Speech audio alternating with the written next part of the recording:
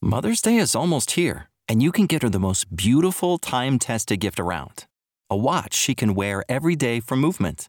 Whether mom's into classic dress watches, rare and refined ceramics, or tried and true bestsellers, Movement has something she'll love. And right now you can save big on the best Mother's Day gift ever with up to 50% off site-wide during Movement's Mother's Day sale at MVMT.com.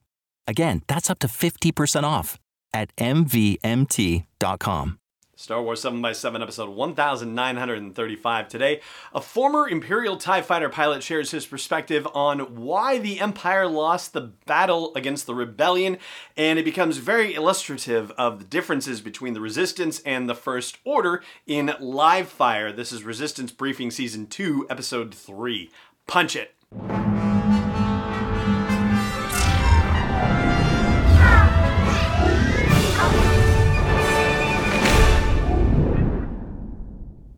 Hey Rebel Rouser, I'm Alan Voivod and this is Star Wars 7x7.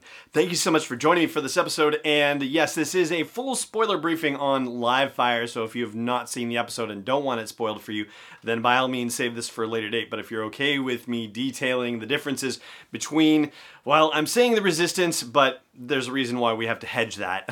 But the aces, if you will, of the Colossus and the First Order, well, let's dig right in. Now, as I said at the end of the last Resistance briefing, this particular episode focuses on the fact that Jarek Yeager is now the squad leader of the aces. He's being appointed that by Captain Doza, and he's doing so that way they can get some combat training. I mean, they've had racing training because, you know, that's what they do for fun on the Colossus, or what they did when it was on Castellon. But they haven't had any actual combat training, even though they are very capable flyers. And Kaz is being added to the aces as well, which does not sit well with Hype Phazon particularly. So one of the first things that Yeager says to try to basically give them the idea that this is a different situation entirely is to do a first training exercise where they use stun blasts instead of live laser fire weapons. And it's going to be Yeager and Kaz against the aces, which the aces think, ha, this is ridiculous, we're going to wipe the floor with them. And naturally, it doesn't work out that way. In fact, Yeager and Kaz wipe the floor with the aces, much to Hype Phazon's chagrin, and he actually decides he wants to blow this joint at that point. But the big problem is that the aces are flying not as a team. They are basically every pilot for themselves, and that's ultimately what cost them the friendly match in the training exercise, which, you know, Griff Halloran points out, and one of his fellow pilots says, I didn't know you Imperial TIE fighter pilots cared about each other, and he says, yeah, we didn't, that's why we lost. And sure, that's one way of looking at it, I suppose, but you can make a case for other things like Death Stars being blown up, and, you know, come to think of it, wasn't there enough left of the Imperial Star Fleet at the Battle of Endor that they still could have fought against the Rebellion and destroyed all the ships that were there? I mean, I feel like that might have been the case, but I guess they just panicked when the Death Star got blown up, but be that as it may.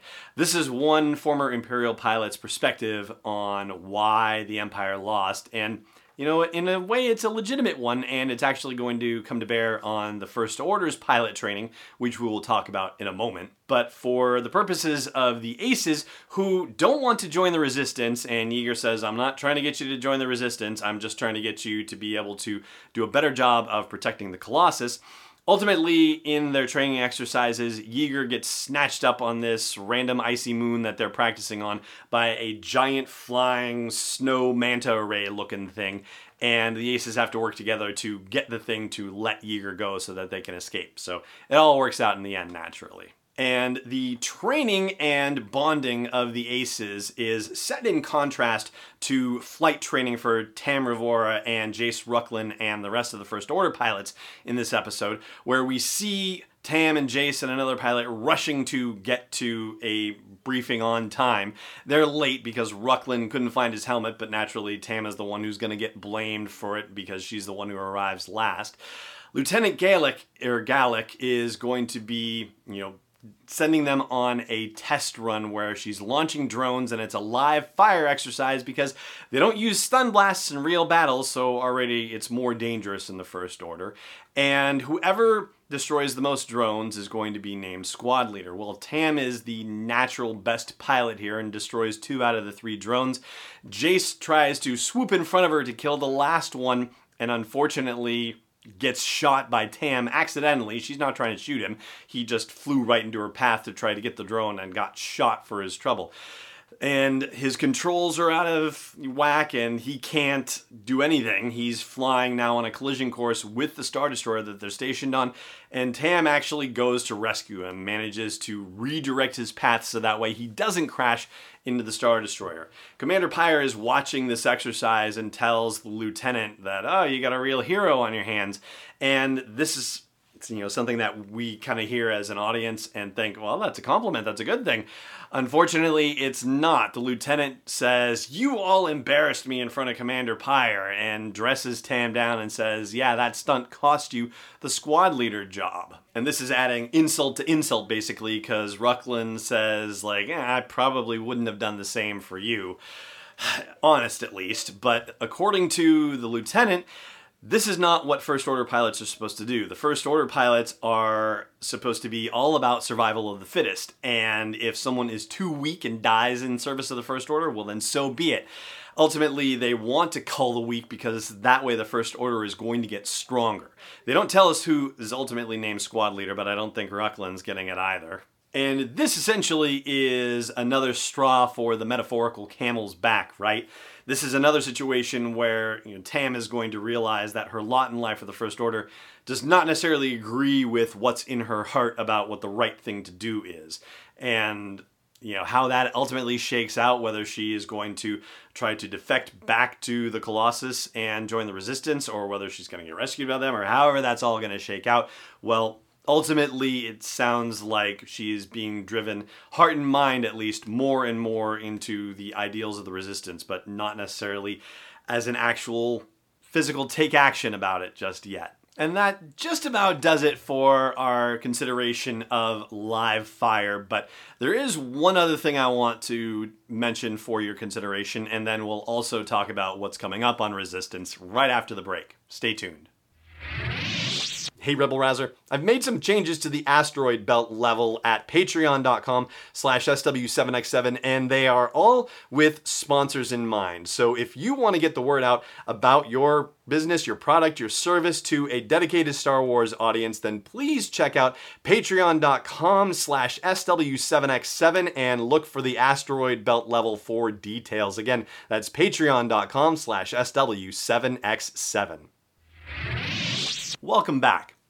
So, we don't know where the Colossus is. That's the thing that I want to flag. There's an unidentified ice moon where the Colossus Aces conduct their combat training exercises, but we don't know where it is, and we don't know where in space they are. So they've managed to jump to hyperspace away from D'Qar, but where they actually ended up, that's still a bit of a mystery. And as we are now officially passing into that space where we're potentially between The Last Jedi and The Rise of Skywalker, we might still be in Last Jedi timeline space, but hard to say for sure.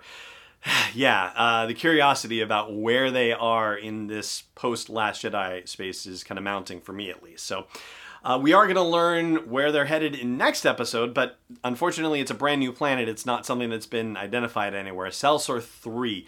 The episode is titled Hunt on Selzor 3, and the details of it are that the pirates are volunteering to find food for the Colossus, but Kaz doesn't trust them for some reason, and so he and Torra also decide to go out on the hunt, and they run into big problems. This is as much as we're being told about the episode.